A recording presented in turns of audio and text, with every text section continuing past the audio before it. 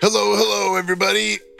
Big stretch and a yawn. Allison Charles is the guest today, and she, let's see here. I mean, I'll talk about it on the podcast, but I was in ceremony with her partner Luke Story, who's been a guest multiple times on this show, and he had her latest book, Power Animals, and I was like, wow, dude, I had no idea. Let me look through that, and immediately reached out, and we went back and forth on dates, but we had finally enough time to do a pod swap where I went on hers and she came on mine. We discussed her own path to healing, how she met Luke, the ceremony that bonded their souls together, and then we dove into the book and really understood what is a power animal, how do we work with these things, and as a tool of divination, really what is the magic sauce behind the 100 animals that she had put together and compiled. The artwork in this book is absolutely incredible. We'll link to a place to purchase her books from AllisonCharles.com in the show notes. But I loved this podcast because it really has been one of the ways that synchronicity has shown up for me, probably the most often, I'd say, is through, the connection, my connection to the plants and animals, and certainly has been very strong lately as I continue to get messages with regard to how to work with nature and best practices for the land that we're hoping to regenerate and that we are regenerating. Not hoping, the land that we are regenerating. There we go. And that's it. You're going to love this one. Check out our sponsors. They make this show possible. We're brought to you by Lucy. Lucy.co was a company that was founded by Caltech scientists who were former smokers looking for a better and cleaner nicotine alternative. And they researched and developed this for over 3 years. They've got 3 different types of gum, wintergreen, cinnamon, and pomegranate, that pack a 4 milligram punch of nicotine. They've also got a 4 mg lozenge. These products can be enjoyed absolutely anywhere, on flights, at work, on the go, or even in the gym. Many of you have heard me talk about the brilliance of using a nootropic like nicotine while you're in the gym and how that can allow you to lock in for important lifts, can boost your cardio, can do a number of things. But one of the most important ways, and the reason I fell in love with nicotine, was for reading, to be perfectly honest.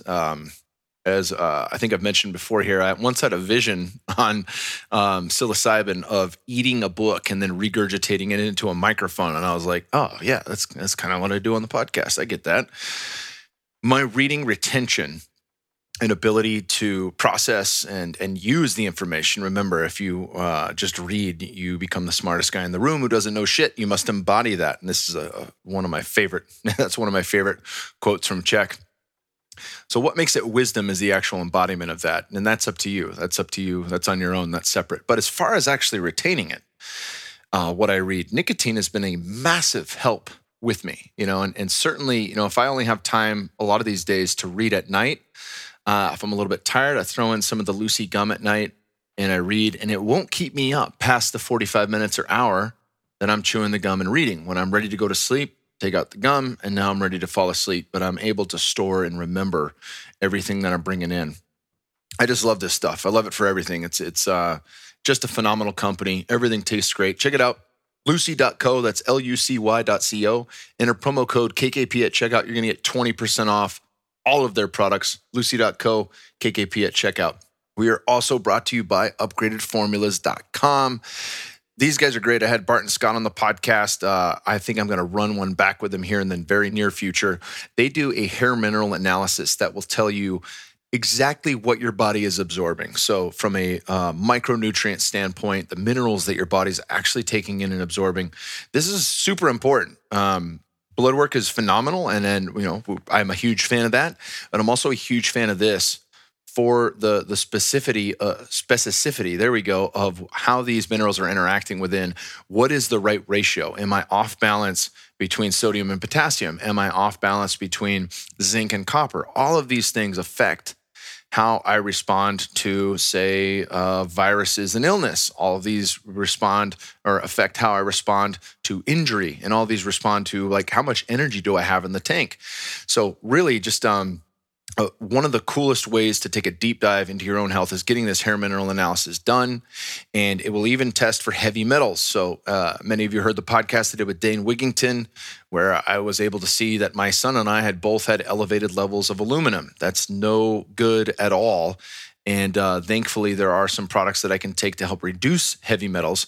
But this is a big deal. And you want to know, you don't want to go 30 years unchecked with high levels of lead, mercury, or aluminum. So better to check than to guess. And, I really had no idea that both of us had that high levels of aluminum, especially for my son who's, only 6 years old. But it's better to know. And I really feel fortunate that we did see this early on and we're able to correct that now. There's so much more that you guys will be able to check out. They make nano minerals in liquid that you can put into your water, and they're very small size, which means they have a much easier time getting into the cell structure and affecting your body positively. They've got custom blends. They've got a whole host of stuff over at upgradedformulas.com. And use KKP15 at checkout. You'll save 15% on your first purchase. So upgradedformulas.com, enter code KKP15 at checkout, and make sure you order a grip. Get the hair mineral analysis. Try a bunch of their bundles because you're only going to get this on the first order. And I'll work with Barton to switch that up. So for people returning, you can continue to get some form of a discount. Absolutely love these guys at Upgraded Formulas. We're also brought to you by EdenHemp.com. Hemp.com, EdenHemp.com, hemp.com, hemp.com, hemp.com, EdenHemp.com, hemp.com. Think white rice versus brown rice. Super seeds are hemp hearts before they have the shell removed. The super seeds simply keep the outer shell on the seed, which adds to the crunch, fiber, and loads of micronutrients such as magnesium, zinc, and iron. Magnesium, zinc, and iron. Hemp.com. Eden Hemp is a farmer-owned hemp portfolio company out of upstate New York, focusing on using all of the powerful benefits of hemp to create superfood products. They offer delicious and nutritious farm-to-table certified, USDA-certified organic hemp food products, including toasted hemp seeds and hemp hearts. Their products are a tasty addition to just about anything, including smoothies, salads, or your favorite recipe. I like it in my yogurt along with some berries. Not only do they boost the flavor, but they add a protein and fiber punch, omega-3 boost, and of course the micronutrients mentioned above. Hemp.com. Eden Hemp stems from the first farmed licensed to grow hemp in New York State. In over 80 years, as a brand, they focus on using every part of the hemp plant. Their goal is that nothing goes to waste. They'll soon be launching products using every bit of the plant. Stay tuned. USD certified organic is super important when it comes to hemp because hemp is a phytoremediation plant, so it sucks up whatever is in the soil it is grown in. You can rest assured it is grown in the finest soil, free of toxins, pesticides, and heavy metals. Ding, ding, ding, ding. Word of the day. Word of the day. Ding, ding, ding, ding. Word of the day. Word of the day. EdenHemp.com. Hemp.com. EdenHemp.com. Hemp.com. EdenHemp.com. Hemp.com. EdenHemp.com. Hemp.com. By choosing Eden Hemp, you're supporting organic hemp farmers across America to plant more hemp, which will significantly reduce their carbon footprint, rejuvenate the soil, and purify the air we breathe, and make a significant strides towards a healthier and cleaner planet. Again, you're not just supporting yourself by eating this way, you're supporting the soil, and you're supporting the air, and you're supporting the planet as a whole. This is a phenomenal company that are doing it right. You can check it all out at EdenHemp.com. That's EATONHEMP.com, and use discount code KINGSBOO for 20% off your entire order. EdenHemp.com. Hemp.com. EdenHemp.com. Hemp.com. Last but not least, we are brought to you by InsideTracker.com. InsideTracker is doing something that nobody else in the game of health is doing. They are taking your DNA from a genetic report that you do at home, super easy test, and they're combining that with blood work. Then in their app, you punch in all of the goals you have, whether it be longevity, weight loss, or just overall cognitive performance and improvements. They're going to give you lifestyle factors on different things you can eat, from supplements to food to even how to train. So based on genetics, they can tell that cardio is going to do really well for me a few days a week or 5 days a week at 30-minute intervals and lower intensity. So very specific ways that they're going to give you lifestyle changes and ways that you can accomplish your goals, whether they be weight loss or living longer. And it's all phenomenal. The app is super easy to use and it integrates with a lot of the other things that you're already using, whether that's an Apple Watch or a Whoop Watch or an Oura Ring. All of the fitness trackers integrate very well with this. Check it all out at insidetracker.com/KKP. Use code KKP at checkout, and you're going to get 25% off everything in their store. Once again, insidetracker.com/KKP and use code KKP at checkout. And without further ado, my girl, Allison Charles. Allison Charles. Hi. Hello, hello. Clap, and here we go. Yep, easy peasy. Yeah. So I'll tell the audience why you're here. There's, I heard so much about you. It's funny because like you meet somebody new. It's like, oh, I've heard so much about you. And it's like, sometimes okay, maybe, like, what was it good? Was it bad? Who knows? But I remember talking to Luke, and he was there was a gleam in his eye. He was he was really excited, and and it was really cool. So you guys are engaged now, right? You and Luke, or did you? Well, are we not talking about that? We can edit that out. They don't know who Luke is. So good. No. Well, what I will say here in this moment is that what most people don't know is that on our second or third date, we actually got married in a spiritual ceremony unexpectedly in a teepee out in the sacred deserts. The spirit of peyote had called for both of us to sit together. And so we answered that call.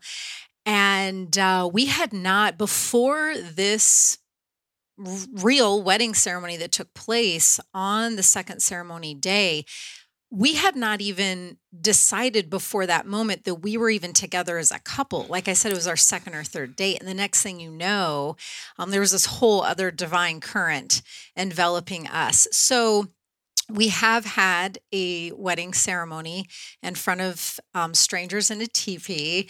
And so we are married. We are married. I call him my husband and he calls me his wife. So yeah. I love that. Yeah. That's what, you're in my phone as fiance, but it felt like that energy. Yes. And this is a great lead in. So, I definitely want to get into your background, especially with plant medicines and just anything of the realm of spirit. You have a new book.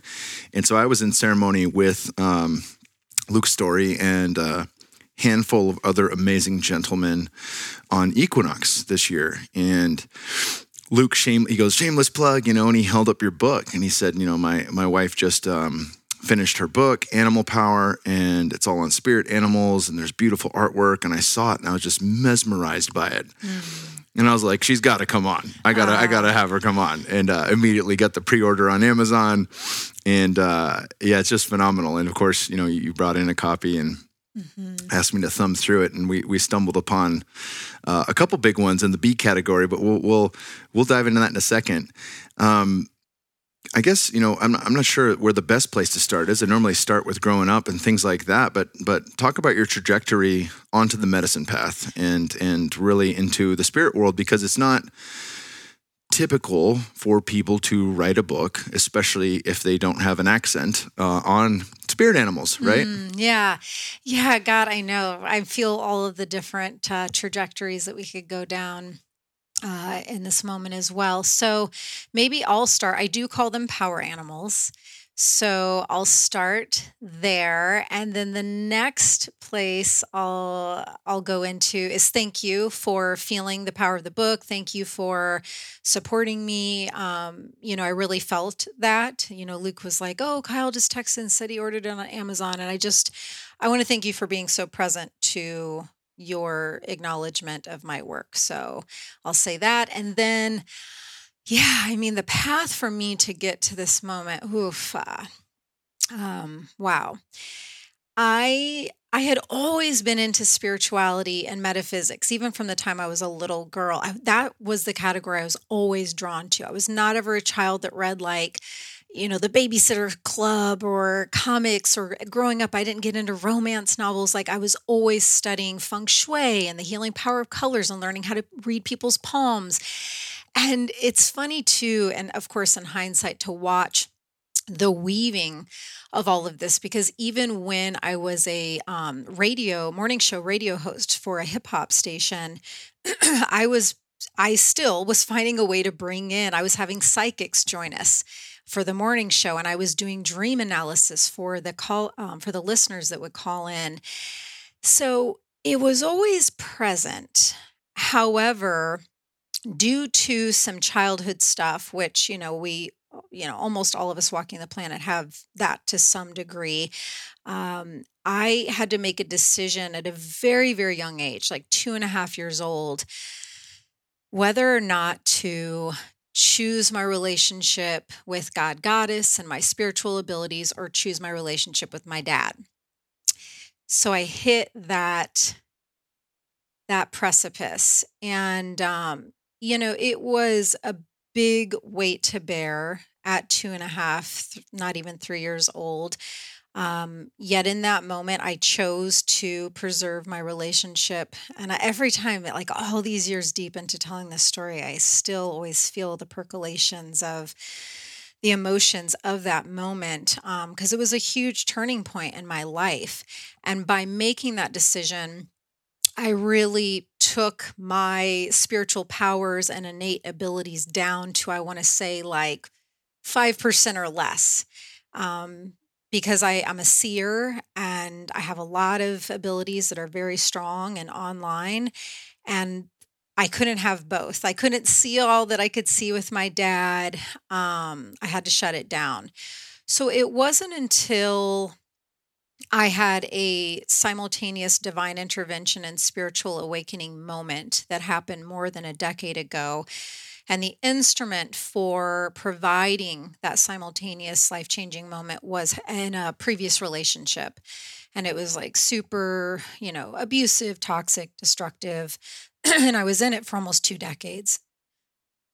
So I was really entrenched.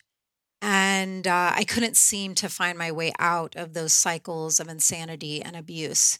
As smart, adept, quote unquote, well as I was. And that was the funny thing, because by that point in my life, I had grown up. My dad owned fitness centers. Here we sit in the Onnit headquarters. Like, this was the world I knew growing up as a child. My second home were gyms. I was a 2-time national champion distance runner. I had been a Division I college coach at this point. I had been a head personal trainer at a gym in Florida. And so from the outside, I looked incredibly successful, incredibly healthy, incredibly well. Yet I couldn't seem to pluck myself out of this 16.5-year, really dysfunctional, toxic situation. So it took all of my guides to come in one day to snatch me out of living in that way. And there's a whole story behind it, and I'll let you tell me if we want to go into the specifics of it. But I will say in this moment that my clairaudient gift got turned on, and I could hear spirit speaking to me and giving me specific instructions. And it was through me listening and heeding those instructions that my egoic shell got obliterated, the veil finally lifted, I dropped to my knees, and it was, simultaneously the most anguishing and horrifying and terrifying moment, coupled with being the most miraculous, life-changing moment as well. And so that was the point that I really had no choice to finally answer the call of the truth of who I am and why I'm here, and that is shamanism and spirituality. That's incredible. And we can dive in deeper into that relationship if you want, or we can, continue to paint the path forward. I'm open to either. I think even though we have, I'd say a primarily male audience, there are certainly men in abusive relationships, and it seems to be a common human thing to stick around longer than needed if the lessons aren't being learned. Or to find a different partner who shares the same qualities as all the rest. And that seems to be a commonality. So maybe, to the degree that you're comfortable with, break down, some of the patterns that drew you into that, and some of the patterns, was it just one day, like a flash, and all of a sudden things got switched back on and you couldn't couldn't stay? Like, how did that really unfold? Yeah. So I'll give like some tiny little gem nugget cliff note. The one that flashed in first was I was able to connect a dot. And I also want to say I love my dad. Next week I'm flying up to where I'm from in Indiana to visit my family and to celebrate his retirement. And like we are on good terms, and I love him. He was just a person operating from a lot of his own childhood trauma that had not been dealt with and healed. And obviously, when we're moving in life from that place, there tends to be a lot of distortion and dysfunction that comes out as good of a person as you are and as good of a heart as you might have. So I want to make that clear. But what happened with my dad being my coach and also my dad and me running in my first road race at 2.5 years old, my body became not my own body. Like, me being told what to do with my physical vessel by someone outside of myself, specifically a male, and having my body, I mean, look, I reached the quote unquote highest levels of success as a runner, but it was traumatizing in a lot of respects as well. So how that then carried over and pivoted over, and that kind of dynamic, addictive dynamic then transferred over to my previous relationship was, we were both college athletes and we got together at a young age, both from a very denial-riddled, trauma-ridden place. And that entrenchment then allowed me to get roped into a similar essence of dynamic, only this time it was my ex-fiance who I did not have eyes to see at the time. It took me 16 years and in that divine intervention moment to realize he suffered from a lot of addiction issues, and sex addiction being one of them. So then here I am again, a different way for that dynamic to play out. I'm allowing a man to kind of control and dishonor my body and tell my physical vessel what to do to fuel their needs so that they feel better, so that they feel stronger, so that their needs are met at the demise of my own. So I guess the term that's coming up in my head is service sex. And obviously that's a low level, the low hanging fruit of that could be, I'm tired, I don't really want it, but I'm going to do it to please you. The deeper end of that spectrum could be, use your imagination, right? Where I will actually dishonor myself and to the harm of physical pain and take it as far as you want. So obviously that spectrum is large, but no matter who I've talked to from the sex experts, from Dr. Wednesday Martin to men to anybody, this seems to be a real issue, especially in marriage and long-term relationships, where there's almost like a guilt placed on the woman of, this, you're all I've got. You got to do this for me. You got to service this. That's not good for anybody, is my point. Yeah, and I'm really glad that you're bringing this up, and I'm glad that we kind of entered into these waters together, because I feel something really rich here that goes on both sides. I mean, when you think about, especially over here in the US, like how we're taught about sex, and I know there are plenty of other people having this conversation, but I really haven't gone into some of these specific threads of like, we're taught through porn, and like we're not taught sacred sexuality.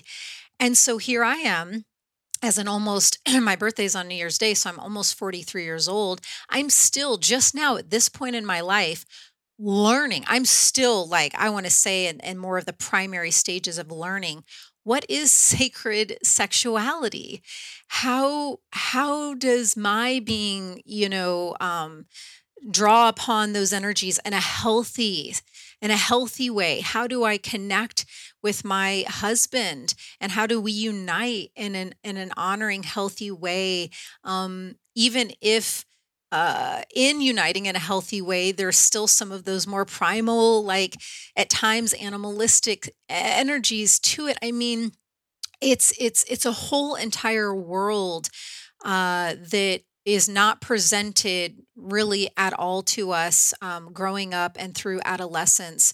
And so I think that for that reason and a ton of others, it's almost set up for us to not thrive in a successful way when it comes to relationships in general, but especially when it comes to the most powerful way that two people can unite in sexuality. I mean, that connection point is incredibly powerful, and it conjures what some would deemed the most potent energies that humans can connect with.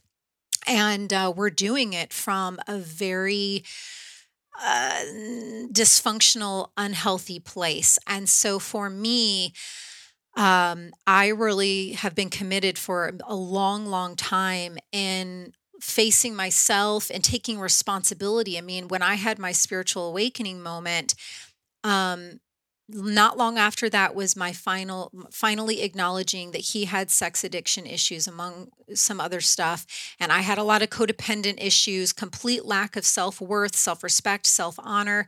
And then not long after me finally facing that, and that was scary waters because that's a lot of darkness to that, me facing the sex addiction piece. I could go in and I could look at it, and then I would get trembly and terrified because it was so dark and scary in there. And then I'd have to exit out.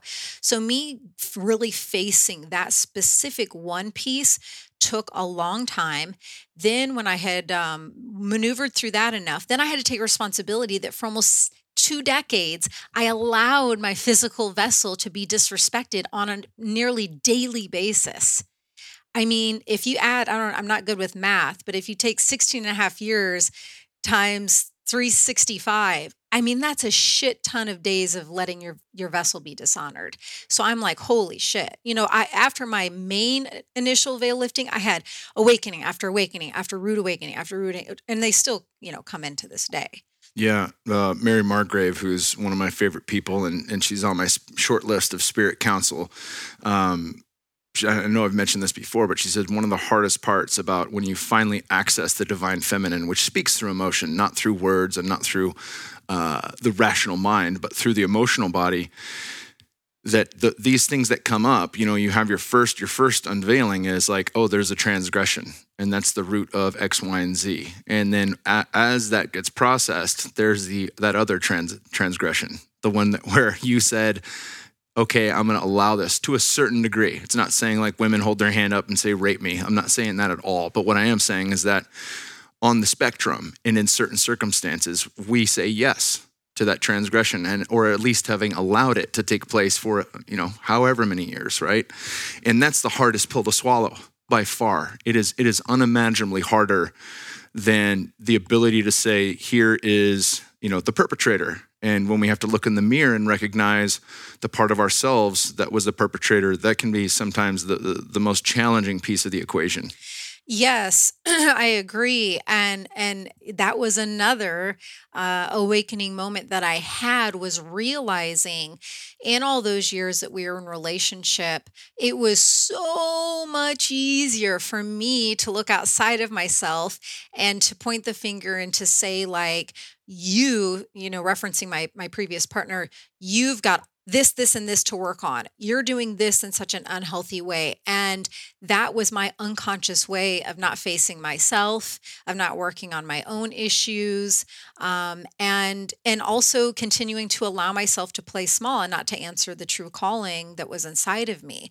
And so, yeah, I mean, once you let yourself finally expand and unite and connect in with the unseen realms and divine support. And I did that through my surrender moment that happened not long after my awakening. Once you're then in that allness of that most magnificent and infinite operating system, once you're connected into that, oh my God. I mean, if you so choose, you will forevermore be devoted to the infinite unraveling of nodule after nugget, after thread, after layer. I mean, and it just continues to open and open and open and open. And it's been the most incredible way I can imagine to live life, but it's freaking brought with it like so many initiations that have honestly, I've had my hand on the eject button, and people are like, oh, like eject out of Austin. I'm like, no, like fucking like bye. Like, bye planet Earth, and yet that's what I signed up for. And that, I think, is my definition of most fully divinely living life, is being with the allness and not closing ourselves off from the exploration on that darker, scarier side, but really leaning in to the trust of all of why that's presenting, and finding the beauty and the richness in there. But it requires such trust and courage. Yeah, no doubt, no doubt. So keep us walking on this path. You start to reclaim the gifts that you were born with. You heal a very long-term dysfunctional relationship.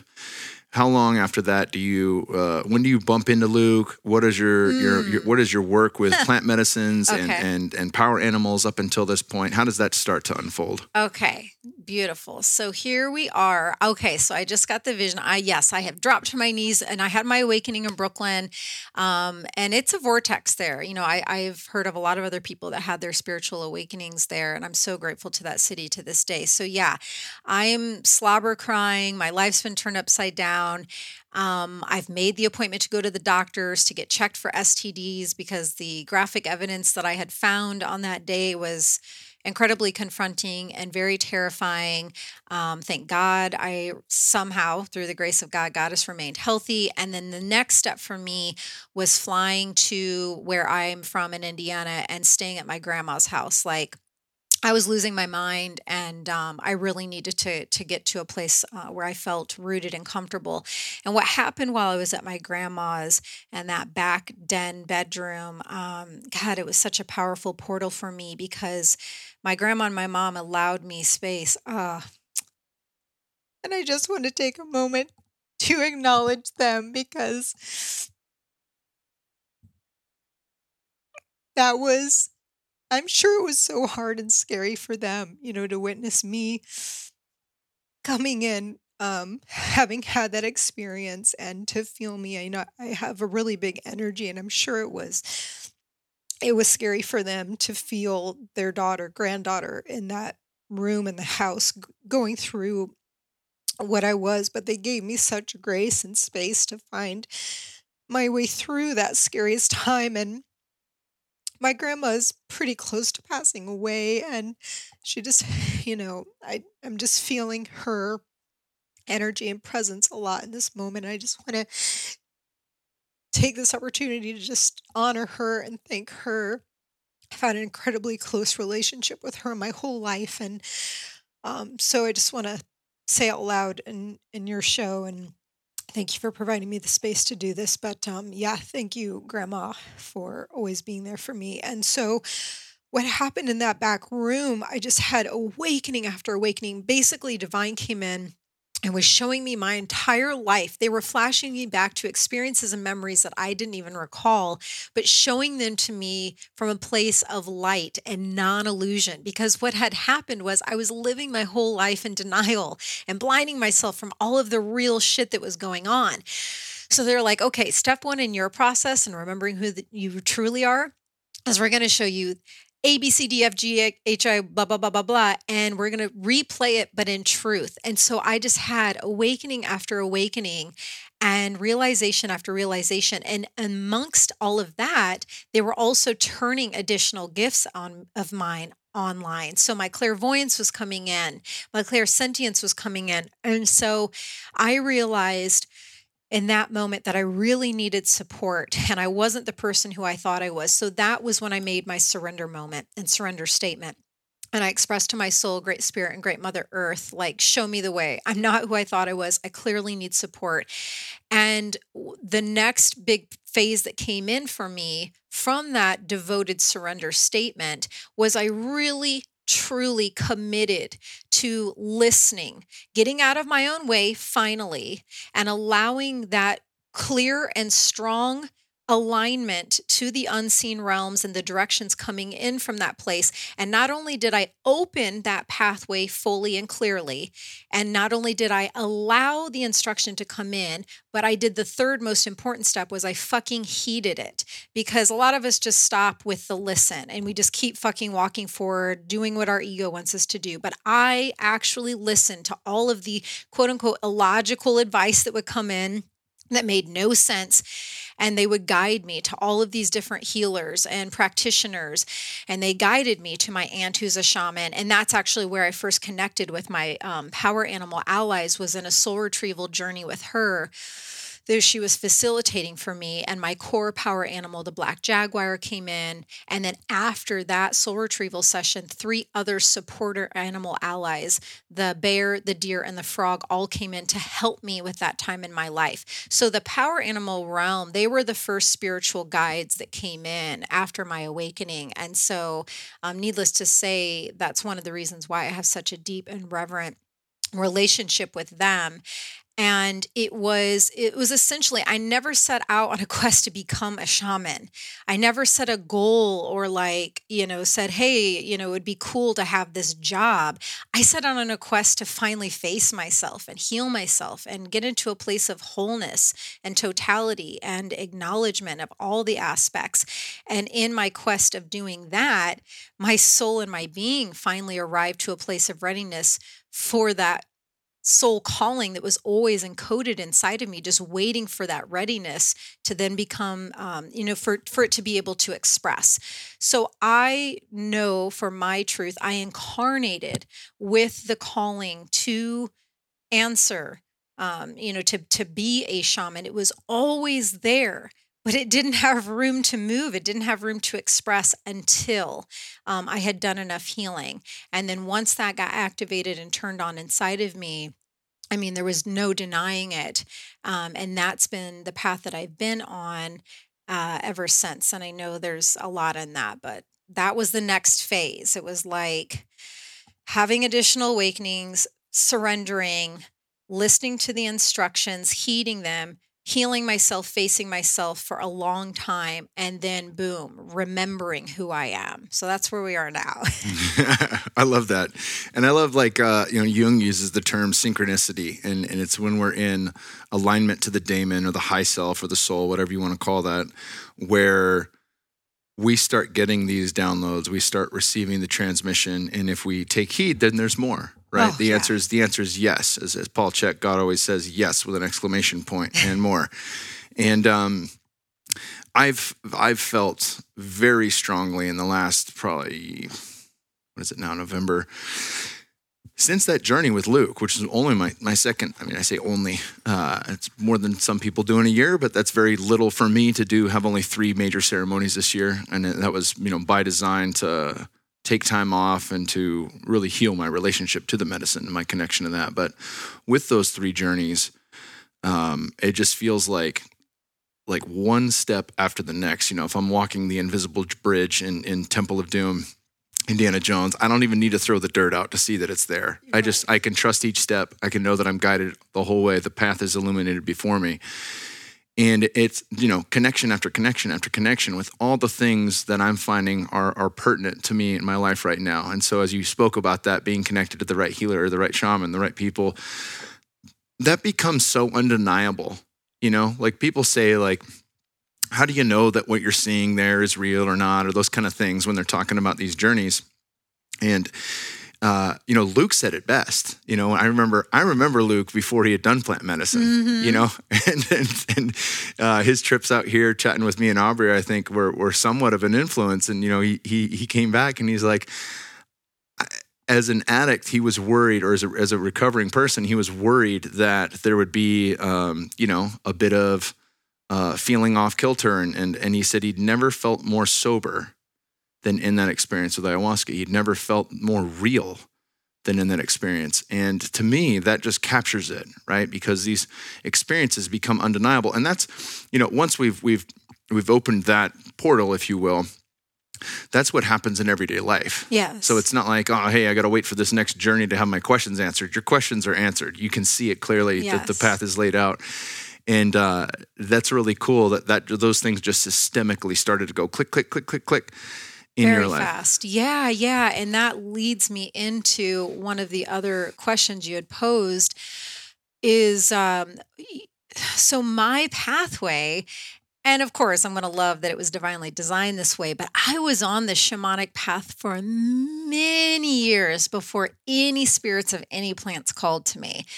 And I do think it's important to bring that up and to speak to that point, just to allow people to remember that it is possible to align with your true divine calling and to have your spiritual gifts open up without having to sit in a plant medicine ceremony. I mean, I'm living, breathing testament to that. So I actually, was so many years deep in, I didn't know if any plant medicines would ever call to me. And the funny thing is, and of course it would work this way, I was sitting at a hape ceremony. And I mean, I guess technically that is a plant medicine. So by this point, I was working with some milder ones, Sananga and hape. And so I had gone to a plant medicine church, and I was there for a hape ceremony.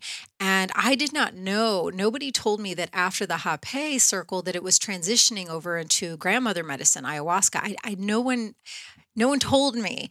And so, the hape is complete. I'm a very open, sensitive creature. So I'm still very much just in that process, in that connection. And then the facilitator, the woman shaman said, okay, like if you feel, we'll take a brief break and then, find your spot if you feel you need to move as we transition over to grandmother, medicine. I was just like, say what? And so that was actually a really lovely and kind of, light in some ways, but also a pretty deep initiation moment for me, because that was a confronting time, because here I had been out as a shaman and a public figure teacher for quite some time, teaching that you can unite with your truth and all these divine powers without sitting with plant medicines. And then here I was, being invited in and called in. And it wasn't until that moment that I realized that my ego had kind of gotten attached and started to enjoy the identity of being a shaman who had never worked with a plant medicine, because there's so many misconceptions that those two things always go together, and they just don't. And so I really had to sit with myself, and I actually chatted that through with the facilitator. And I was like, look, this is what's coming up for me. I'm realizing that I had grown to like that I, this, and I can teach from that place, but I think I'm really feeling the call and I'm here for a reason.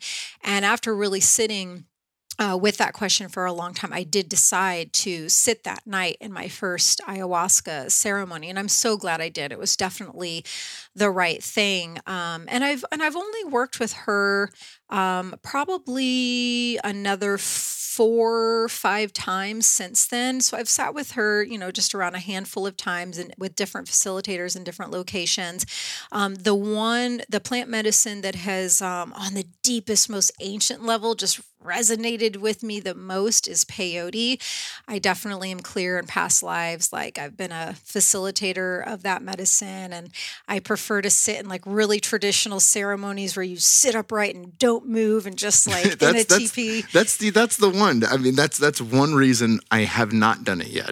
And since moving here to Texas, I have felt a stronger calling specifically to that medicine for a number of reasons, but because of its history here and in connection with, the ancestors of this land and some of the different people, Dr. Will Tagle, who's a true elder in every sense of the word, there's such a rich history of that medicine here. Mm-hmm. And, hopefully this isn't the case, but we may see, that medicine takes a very, very long time to grow, and it's not being harvested correctly. So it might be one of the last few opportunities to use that medicine. But the idea that I would sit, we had an opportunity in Panama, and it was a guy who came in, I think from this area, and it was called the Tribal Gathering. So people from indigenous elders from all over the world came and brought their unique medicines to the land and their unique gifts to the land. And it was kind of a choose your own adventure. You'd sign up, you'd put your name on the list, you'd have a conversation and get cleared the okay from the maestro and maestra, and then you'd be able to sit with a variety of different medicines. Not all at the same time, of course, but throughout the course of 10 days. And I was with my dad, who joined me for ayahuasca 2 nights while we were there, we ended up turning down. I mean, we helped these guys erect and build their teepee. So like I was fully in. And while I was sitting with Io one night, I had heard from another person there that this is a very traditional thing. You actually sit on your knees. You can't lay down. You have to watch them the entire time.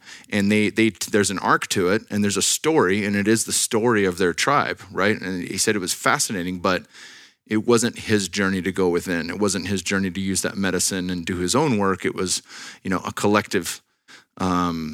collective story to be shared and received, and that to me wasn't drawing to me at that point. And certainly, my old man just beat to all hell. I was like, this guy couldn't sit he couldn't sit upright for 2 hours, let alone 16 or whatever it is, so we ended up passing at that point. But is there a draw to that medicine because of your, history with it in prior experience of prior lifetimes, or is there something in particular that stands out about that you really are drawn to? I'm just going to take a moment in this present time to see what comes up when you ask that. I mean, the first thing that entered in is, yes, that really deep, reverent, ancient connection from past lives. Yeah, I definitely have a lot of visions of being out on the land and constructing those teepees and sitting in there with Sacred Grand Fire and the drums beating and those stories being passed on. I even feel it, really deeply as I'm saying it right now. So I think that is the primary thing. And so there's just that giddiness is a weird way to put it, but because it can be incredibly exhausting and challenging in all those hours. And oftentimes they're back-to-back ceremonies. So 2 nights in a row, you commit to this specific process. But yeah, on that ancient soul level, even if it's just like anguishing sometimes for many hours at one time, on that ancient level, my soul is just giddy to be able to have the opportunity to return back to that smell, to that taste, to those songs. And I'm just like, oh my God, I'm home again. When I'm in a teepee with the fire and that medicine and the spirit of that medicine, I do not feel any more home than there. And so that's what draws me in. And also too, I love how each spiritual teacher, each shaman, we're here to provide our own unique divine blueprint and transmission and ways that shamanism is to emit out of us. And it's all beautiful and we're all different. But one of the threads that I know that I'm here to reconnect, especially our culture over here in the United States back to, is the sacredness and the reverence piece. And so ceremonies like that definitely have it completely embedded. So yeah, I'll be curious. I love to hear. I didn't know, I don't know your backstory with a lot of these ceremonies, and I love that you sat with your dad. And I think it's really cool that the spirit of peyote seems to be calling to you more. And I'll be curious to see, where it takes you. Because wow, it is truly one of the primary things that brought Luke and I together into our sacred union.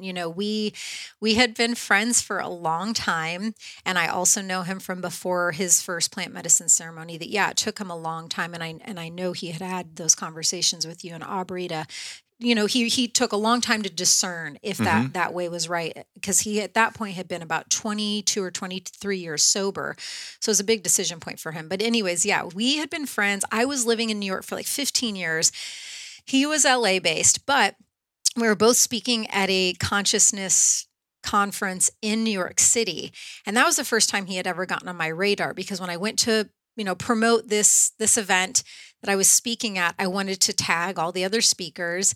And so I was just going through the list and I saw Luke's story. I went to his page and I was like, I just remembered feeling a little, And the other funny thing is, on that Instagram post, which is still on my feed to this day, if you scroll back long enough years, on the left side of that graphic, I put all of the speakers, but for some intuitive reason, I tagged his name right on my heart center because I was in the graphic.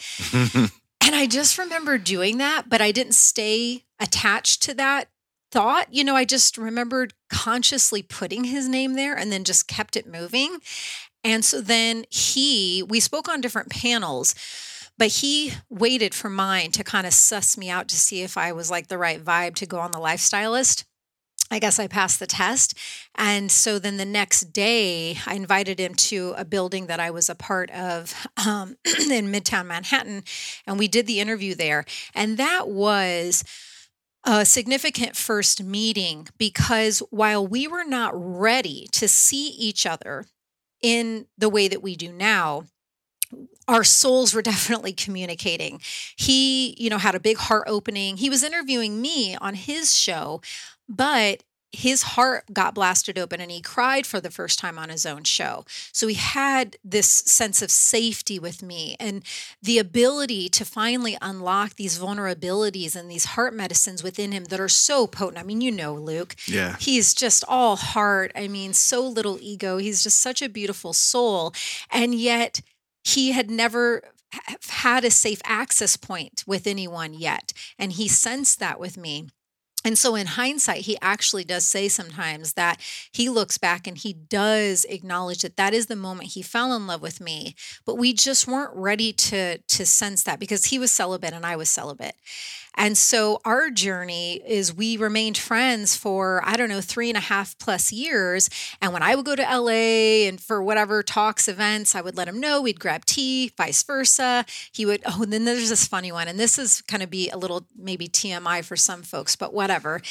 When he came to, he was doing something in New York and we met up at the hotel lounge where he was staying to grab tea and catch up like we always tried to do.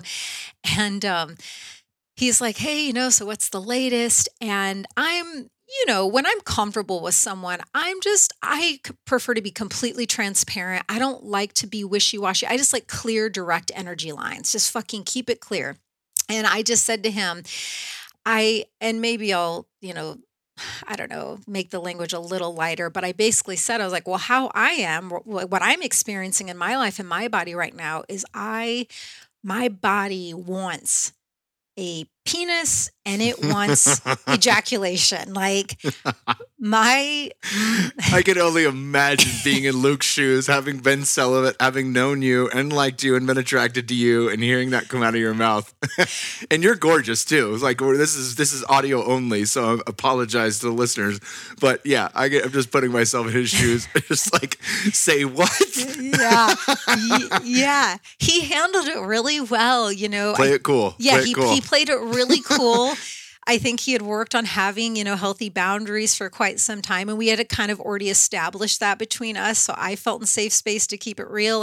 But that switch had been turned on inside of my body to like that desire. And I know it doesn't happen for every woman, but it had for me that desire to be a mother and to learn what it's like to become impregnated. And so it was very strong and very activated in me. And at that point, I want to say in that conversation with him, I was probably on year 4 of my celibacy, something like that. So I was deep into my own celibate path.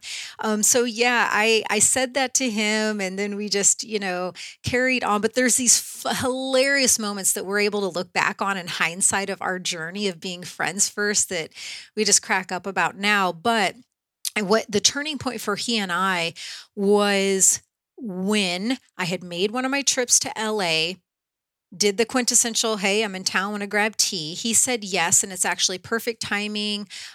He said, why are you here this trip? And I said, I'm actually not taking any meetings. I'm not filming my show. I'm not doing anything work related. I've made the decision that I'm going to move here. And so I'm activating that energy. That's my sole purpose for being here. And so I had no idea. I'll get to that in a second. So he says yes. He shows up to the hotel to grab tea with me. And I had no idea that the previous relationship that he had been in, that it had ended. I was so happy for him that he had finally found love. I had actually given him advice when he came to me for that a couple of times.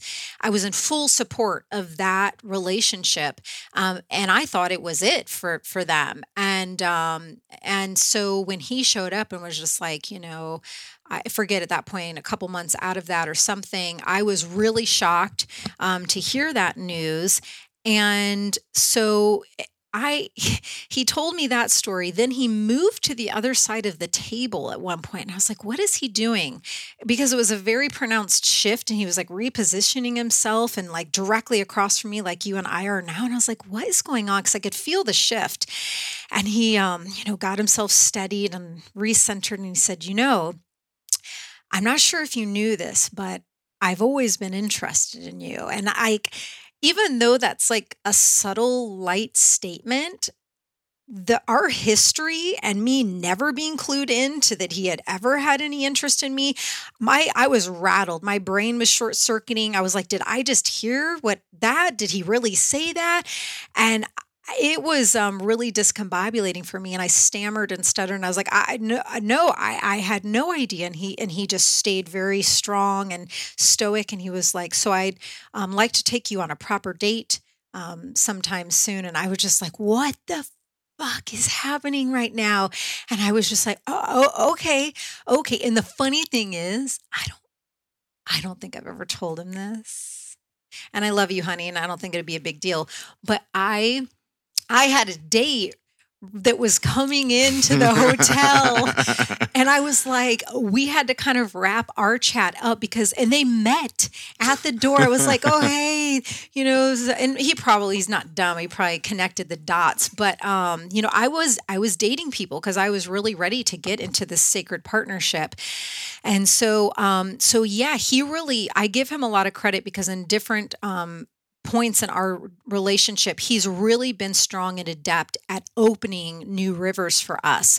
And I was a little nervous because I didn't want to lose him as a friend. And I was scared. I was running the scenarios of like, one of us is going to like each other more than the other, or one's going to be like into the sexual piece and the other one's not. And then our friendship's going to go get weird.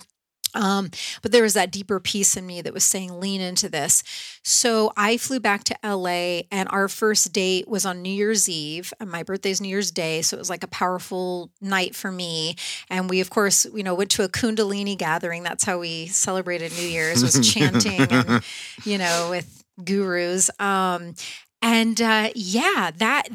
was at that Kundalini gathering that he said to me during breaks in between chanting, we were sitting facing each other, and he said, your medicine has been calling to me. And he referenced it being my medicine because he knew how deeply I had worked with peyote. So by my medicine, he meant peyote. And I said, well, this is interesting. And my first question is, well, who's facilitating? Because I'm always very, very, very sensitive to all of that. It's the most important thing, to really question and take your time and determining who to sit with.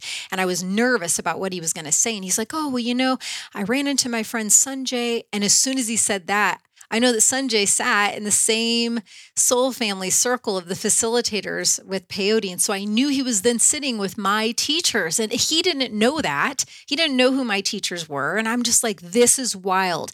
So right out of the gate, from him opening that gateway in that river, by me leaning in despite my nervousness and saying yes, this massive, beyond words, beyond measure, divine activation just started to work with he and I. And the spirit of peyote, just want to honor and thank that medicine again. It came in, and I will button this story up by saying, because it is long and it's very in depth, but I was very happy for him to know he was going to be in good hands for that ceremony. After our date, which went really well, he did give me a little kiss on the lips, but we were taking it very slow. And then I flew back to New York. I checked in with him and I said, hey, can you tell me the date again for the peyote ceremony? Because I just want to hold space for you. And he said, why? Do you want to come? And again, there's him opening up these rivers. And I thought, because I hadn't even crossed my mind. And I thought, maybe I do want to go. And I messaged the facilitators, and they were beyond sold out. I mean, in the teepee, there's set amount of space. You can't fudge it. And I was like, I thought, you know what? I'm going to get the ticket anyways. Even if I just stay in the Airbnb out in the desert and he goes and I'm just holding space even closer, fine. And so I flew back across the country like a few days later. We drove out to the desert together. Of course, one spot opened up. And we ended up sitting that weekend in back-to-back medicine ceremonies. That was a ceremony that we got married at. And so we were married long before we had slept together, and before we had even decided to be a couple. We were like, and that is the power and the spirit of peyote. You know, that's just one example of the power when you truly have a call from these spirits and you heed it and you work it with sacredness and reverence and respect. Like, this is one example of what can happen. And I could go on and on. But y'all are fantastic together. Thank you. I mean, it was just like right from the jump. I was like, Totally. oh boy, this is great. This is awesome. Especially having y'all move here. Everyone's busy, and I know you guys have massive load on the plate with the home and everything going on and the busy schedules. But it's a treat anytime I get to hang with you guys. Likewise. So let's dive into the book here. Cool. You said the first 3 that came to you were the black jaguar, the bear, and the deer. And the frog. First 4. Yep. You want to unpack those? Yeah, I do. I love to give them respect for how much they helped me. So yes, this, again, remember, this was at the point in my life where I was fresh out of my divine intervention and spiritual awakening moment. So everything's still everything's turned upside on the head, and I don't know, up from down, left from right. And I'm trying to sort my life out and figure out what the hell is going on. And so these allies came in because every single power animal has different wisdom, attributes, teachings, and medicines. And the frog came in to support me in the emotional territory and the healing waters of finally letting myself feel. I mean, like, oh my God, infinite things, but the suffering and the pain and the anguish and just all the stuff that I had gone through in that past relationship that I had stifled down and been in denial around. The frog helped it all open up. I took so many healing baths, meditating with the frog, speaking with the frog. And the frog also teaches to take leaps of faith, and it only leaps forward. So it was like, girlfriend, no more going back, because that was the pattern with my ex for almost 2 decades, was exiting out, getting back in, exiting out. And so the frog was like, we're only moving forward now. And that thankfully was the case. And then the deer came in to keep my heart open. The deer is heart medicine, the path of the heart. And, after heartbreak, it's understandable as humans to just shut it down. I mean, how many people do you and I know together that once they got their heart broken, like they never got back in a relationship ever again? It's scary. It's so painful. But the deer helped me in that commitment and keeping my heart open. And side note, huge note, the deer, Kayumari is the sacred blue deer of the spirit of peyote. I was just about to ask you about that. Yeah, it looks like a blue Patronus from Harry Potter. Yeah, and so yes, the deer is an ally, even though my core power animal, the one that's been with me since the day I was born and will be with me, death and beyond, is the black jaguar. The deer has been working with me for over a decade now. And then the bear came in to provide that grounding, stabilizing, nourishing support. It would come to me in meditations. The bear would be sitting with its back up against a tree, and then it would invite me to sit in its lap and lean my back against its chest and to learn how to surrender and to let go and to be held by divine masculine support and to learn how to be in my divine feminine and to release and be held by the unseen realms. So each one of them came in and played a really significant role in healing me and getting me into a place of like divine alignment. Yeah. I love that. But unpack the jaguar for us. I think that's the last one on the list. Right. Yeah. I mean, oof. Yeah, she's on the cover here of Animal Power. She has been the one who has taught me how to do deep shadow work and to face all aspects of myself, and also spiritual reclamation, because I think in my life journey, that's probably the biggest theme. For the first, quarter to almost half of my life, I was in complete denial and suppression of my spiritual gifts and truth and ability and purpose and why I'm even here. And then, once she came in, she's helped me to boldly and bravely and courageously continuously allow my gifts to keep expanding and growing at the divine pacing, of course, that they're meant to, but to just completely commit to embodying my grandest spiritual abilities and truths possible. So she is fierce in that, for sure. I love that. Can I pick your brain on a couple animals that have been coming through to me? Yeah, let's talk about it. So since we got our home, and probably actually before that, so for the last few years since coming here to Austin, we've had quite a few bees. They'll come into the house, never aggressive. They're just interested, and they'll hang out. Like I can tell it's not like there's a difference between a bird flying by, or like when the day Bear was born, 2 hummingbirds came out at arm's length and just stayed right in front of my face for a minute. And I was like, what the fuck? Like, it's just unbelievable. Like, they're right there. And I'm like, I don't understand what you're saying, but I know you're here to tell me something. And it was the second I said that, I understood it was congratulations, Bear is going to be born today. And that was 2 days before he was due. And sure enough, he was born that night. So there's experiences like that, completely sober, that are just unfucking deniable. And I've learned, through the plant medicines and in everyday waking consciousness, when to heed and listen, and when to recognize something is sticking out like a sore thumb. There's a message here. And, bees just kept showing up in that way.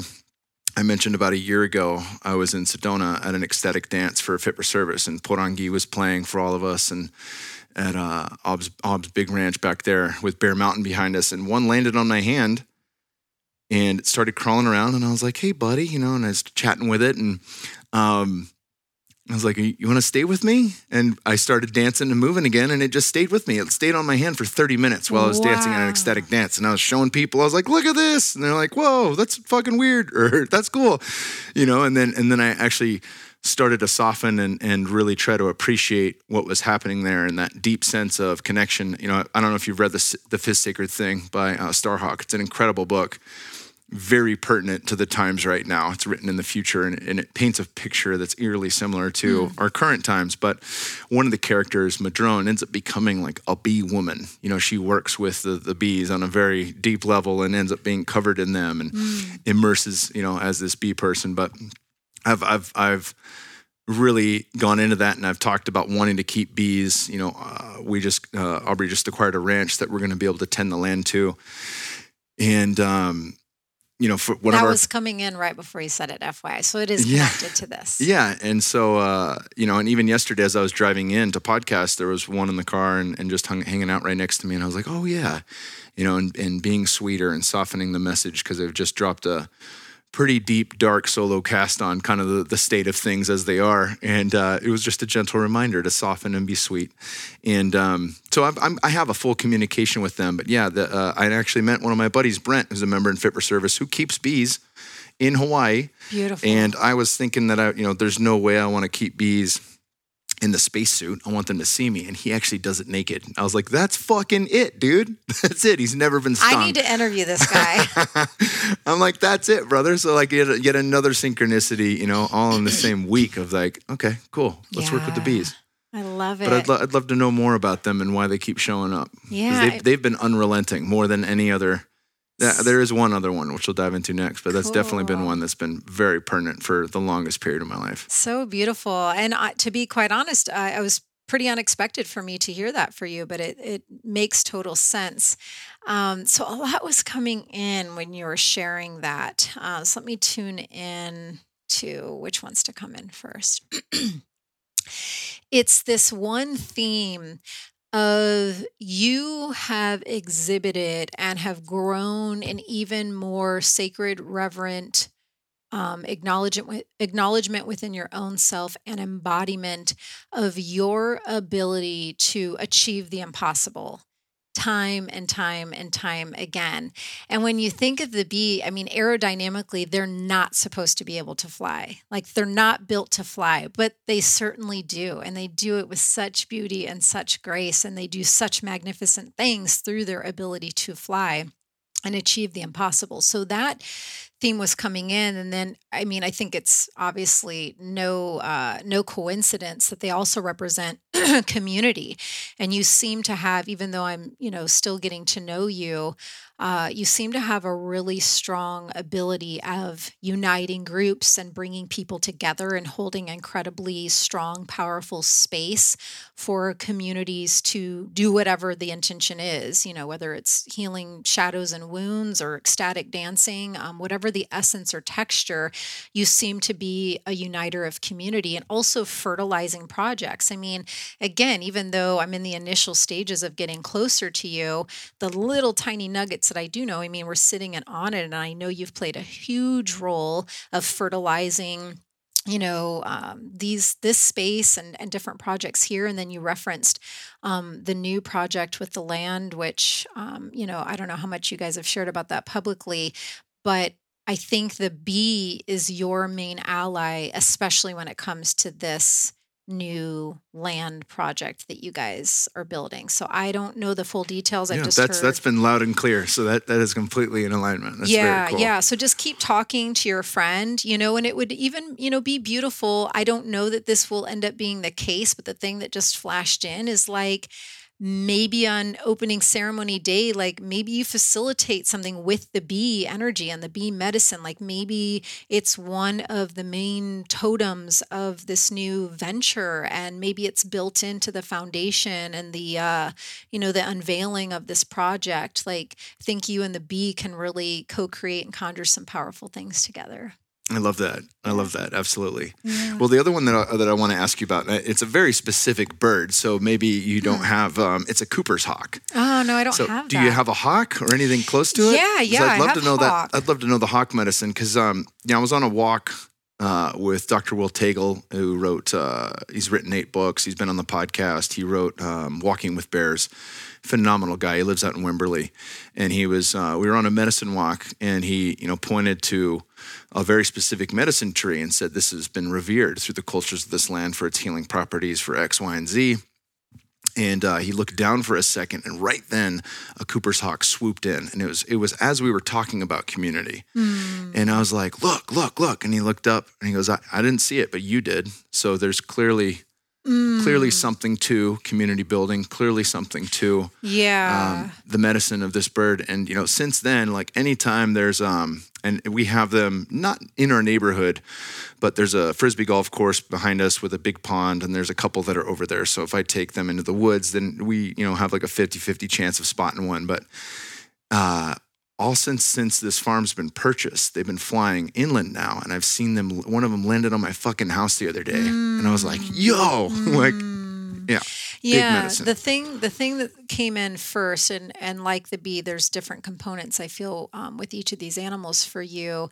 But I personally feel, and I know this is true because I'm feeling the emotions as I'm about to say it. The hawk is really coming in, acknowledging you and really honoring you. So, these animals come in for different reasons, for different seasons. The frog was a more brief one for me. The deer's been a decade. The jaguar's been my lifetime. So they come in and out for different reasons and different amounts of time. A lot of times, primarily, they will come in to be our guides and our teachers and to help empower us. But I feel specifically the hawk for you is less that and more just trying to thank you. It's acknowledging you for your devotion and commitment to spiritual remembrance within yourself. Does that resonate? Yeah. Yeah. I feel that very deeply for you. Yeah. Big time. So for people who, I imagine that the majority of my listeners have at least dabbled, if they've made it this long in my show, with some form of altered state of consciousness, whether it be deep breath work or a form of fasting or, of course, the many tools that I've mentioned before. But even with that, that's not a guarantee that you're going to run up against, a power animal. Mm-hmm. For many of my journeys, I didn't see them. I know the first time my wife and I did ayahuasca together, she spent her entire day as a bear with her deceased father as a bear, right? And it was massive, just a massive day. And wow. She would come out to purge anger and resentment and go to the bathroom. She'd come back in and the vision would pick up where it left off. Ooh, wow. I've never had a journey like that where it wasn't like just a one-off experience of the vision. And then the next one was completely different, kind of like dreaming. It's very rare for me to get up and go to the bathroom and come back to the same dream exactly where I left it, right? Yeah. And of course, I've had, even when Bear's soul spoke to me and mentioned that his name was going to be Bear and he was going to be our firstborn child and a boy, he didn't show up as a bear. It was just a blank, spirit that I felt. And so in many of my journeys, I haven't come across the vision of these things. And so that I don't want to let people know it's not a requirement that you see these things right. in your altered state of consciousness or without it. But how would somebody start to approach in working with power animals? Because they can be such important allies. They can help us see outside the box. They are a form of divination, for any of the Potter fans, like drawing cards, tarot decks, things of that nature that, in my personal experience, I've never drawn the wrong card. Right. When I take my time and I really center myself and I draw and I have, my own little modes of operating that. My left hand gets warm, then I know I'm on a good spot, those kind of things. But I've never seen someone draw the wrong card, even when they're surprised and they're like, really, this? Then they go into ceremony and they're like, holy shit. Yeah, that literally just happened to me last week. FYI, yeah, so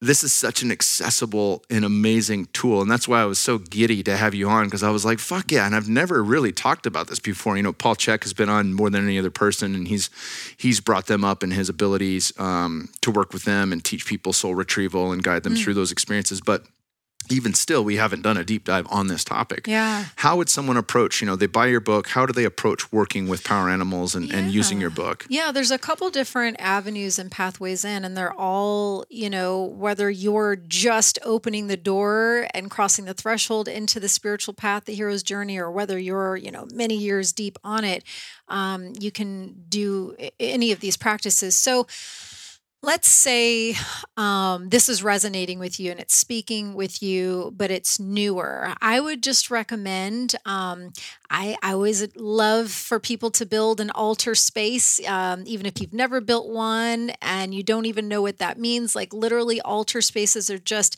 a place that you can devote to sitting at. Even if it's for 2 minutes, 1 minute each day, it doesn't have to be ornate or opulent. It can literally be a rock that spoke to you when you went on a walk by the river and a little tea light candle, but it's a space where you feel safe to explore yourself and potentially the unseen realms, and maybe just sit in a little meditation. Even if you don't have the altar, just sit and close your eyes. Draw that breath, inhale into your heart center. Just allow the inhale to just wash through your heart for a moment, to just get connected to that most powerful wisdom place, and to just simply ask. If connecting in, because the power animal world and allies, they really do love an invitation in.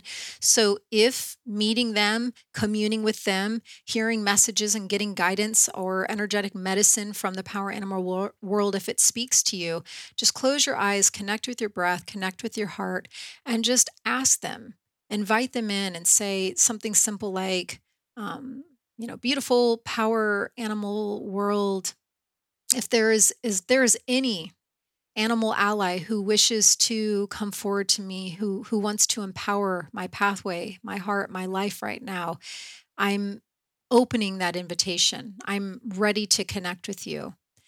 And once you open that gateway, you can just sit there, and people's abilities and awarenesses work in different ways. I'm very clairvoyant, so I see a lot of visions, but you might hear a whisper of, dove or caterpillar, or one might come to you. You might feel its presence. You might feel like a big cat just walked over and sat next to you.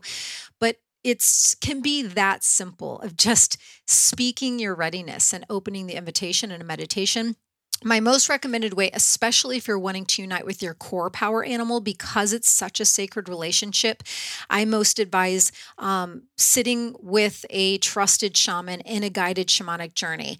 And, because of that, I did provide that as a free gift for anyone that pre-orders Animal Power from my website. from that pre-order page at AllisonCharles.com, you can put your email into the form, and you will get sent a video guided shamanic journey that I facilitate to call that power animal forward. Because when you do it in a journey and the shaman is drumming or rattling or whatever they're doing and guiding you into those other realms, you're the one then that's creating that relationship. You can see that animal coming forward to you. There's a space in that journey to ask it questions, to receive its medicine. And so on a much deeper level, then you're conjuring and creating that rapport and that relationship. Because I do, live power animal readings all the time. And that's kind of what happened with you at the hawk and the bee is, they come right in and they tell me exactly why they're coming to you. But you're less involved then, and it's less empowering for you. So that's why I most recommend the journey. And then also just being aware of dream time. They love to come in during dreams. So keep a little journal at your bedside, because when you are in those other realms, even though something might be vivid in the moment, it tends to waft away pretty quick. So if you remember that a hummingbird or a freaking moth came to you while you slept, make note of it. And that's why Animal Power book was born. It's a compendium. It's a reference guidebook that features 100 animals to energize your life and awaken your soul. And so you can, flip to the gnat and read its main keywords. The energy medicine messages are listed for each animal. Its messages specifically. So for example, for the gnat, one of its messages says, if you've been feeling a bit irritated or annoyed, examine where those feelings are coming from. Let yourself get to the root of the issue. Another message, I represent shadow work, the practice of getting to know the darker hidden aspects of yourself. It may seem easier to turn a blind eye to traits that are potentially harmful, but taking an honest look at your darker side is the key to embodying your full power so that you can unconditionally love yourself. So each animal has messages like that, along with the power practice, which is a ritual where you can go deeper with that animal. So the last thing I'll say, another way you can work with the book is by going to the back. We have a couple of different cool indexes. If there's an essence you're trying to call into your life, wisdom, teamwork, ease, healthy boundaries. So you're like, okay, my boundaries freaking suck. I need to work on these. I want healthy boundaries. You go to this section here, you find the word healthy boundaries. Oh, okay. Armadillo, eagle, lizard, mountain lion, and skunk are all good for helping me with those. So you go to those entries and pick the one you want to work with and do the thing. There's all sorts of ways to work with them. That's absolutely incredible. Yeah. Well, I'm going to jump on your podcast here coming up after a small break, so we can cut it here. Where can people find you online? I know you mentioned the website, AllisonCharles.com. Yeah, that's the best place. You can get the book pre-ordered there and the guided journey at AllisonCharles.com/Animal Power. I am on TikTok. I haven't done a video in many, many months, but it's Shaman Allison Charles. And then Instagram is @IamAllison Charles. Oh, and I have Ceremony Circle podcast, which you're about to be on. So hell yeah. We'll link to all that in the show notes. Thank you so much. Thank you, brother. I had a great time. Absolutely.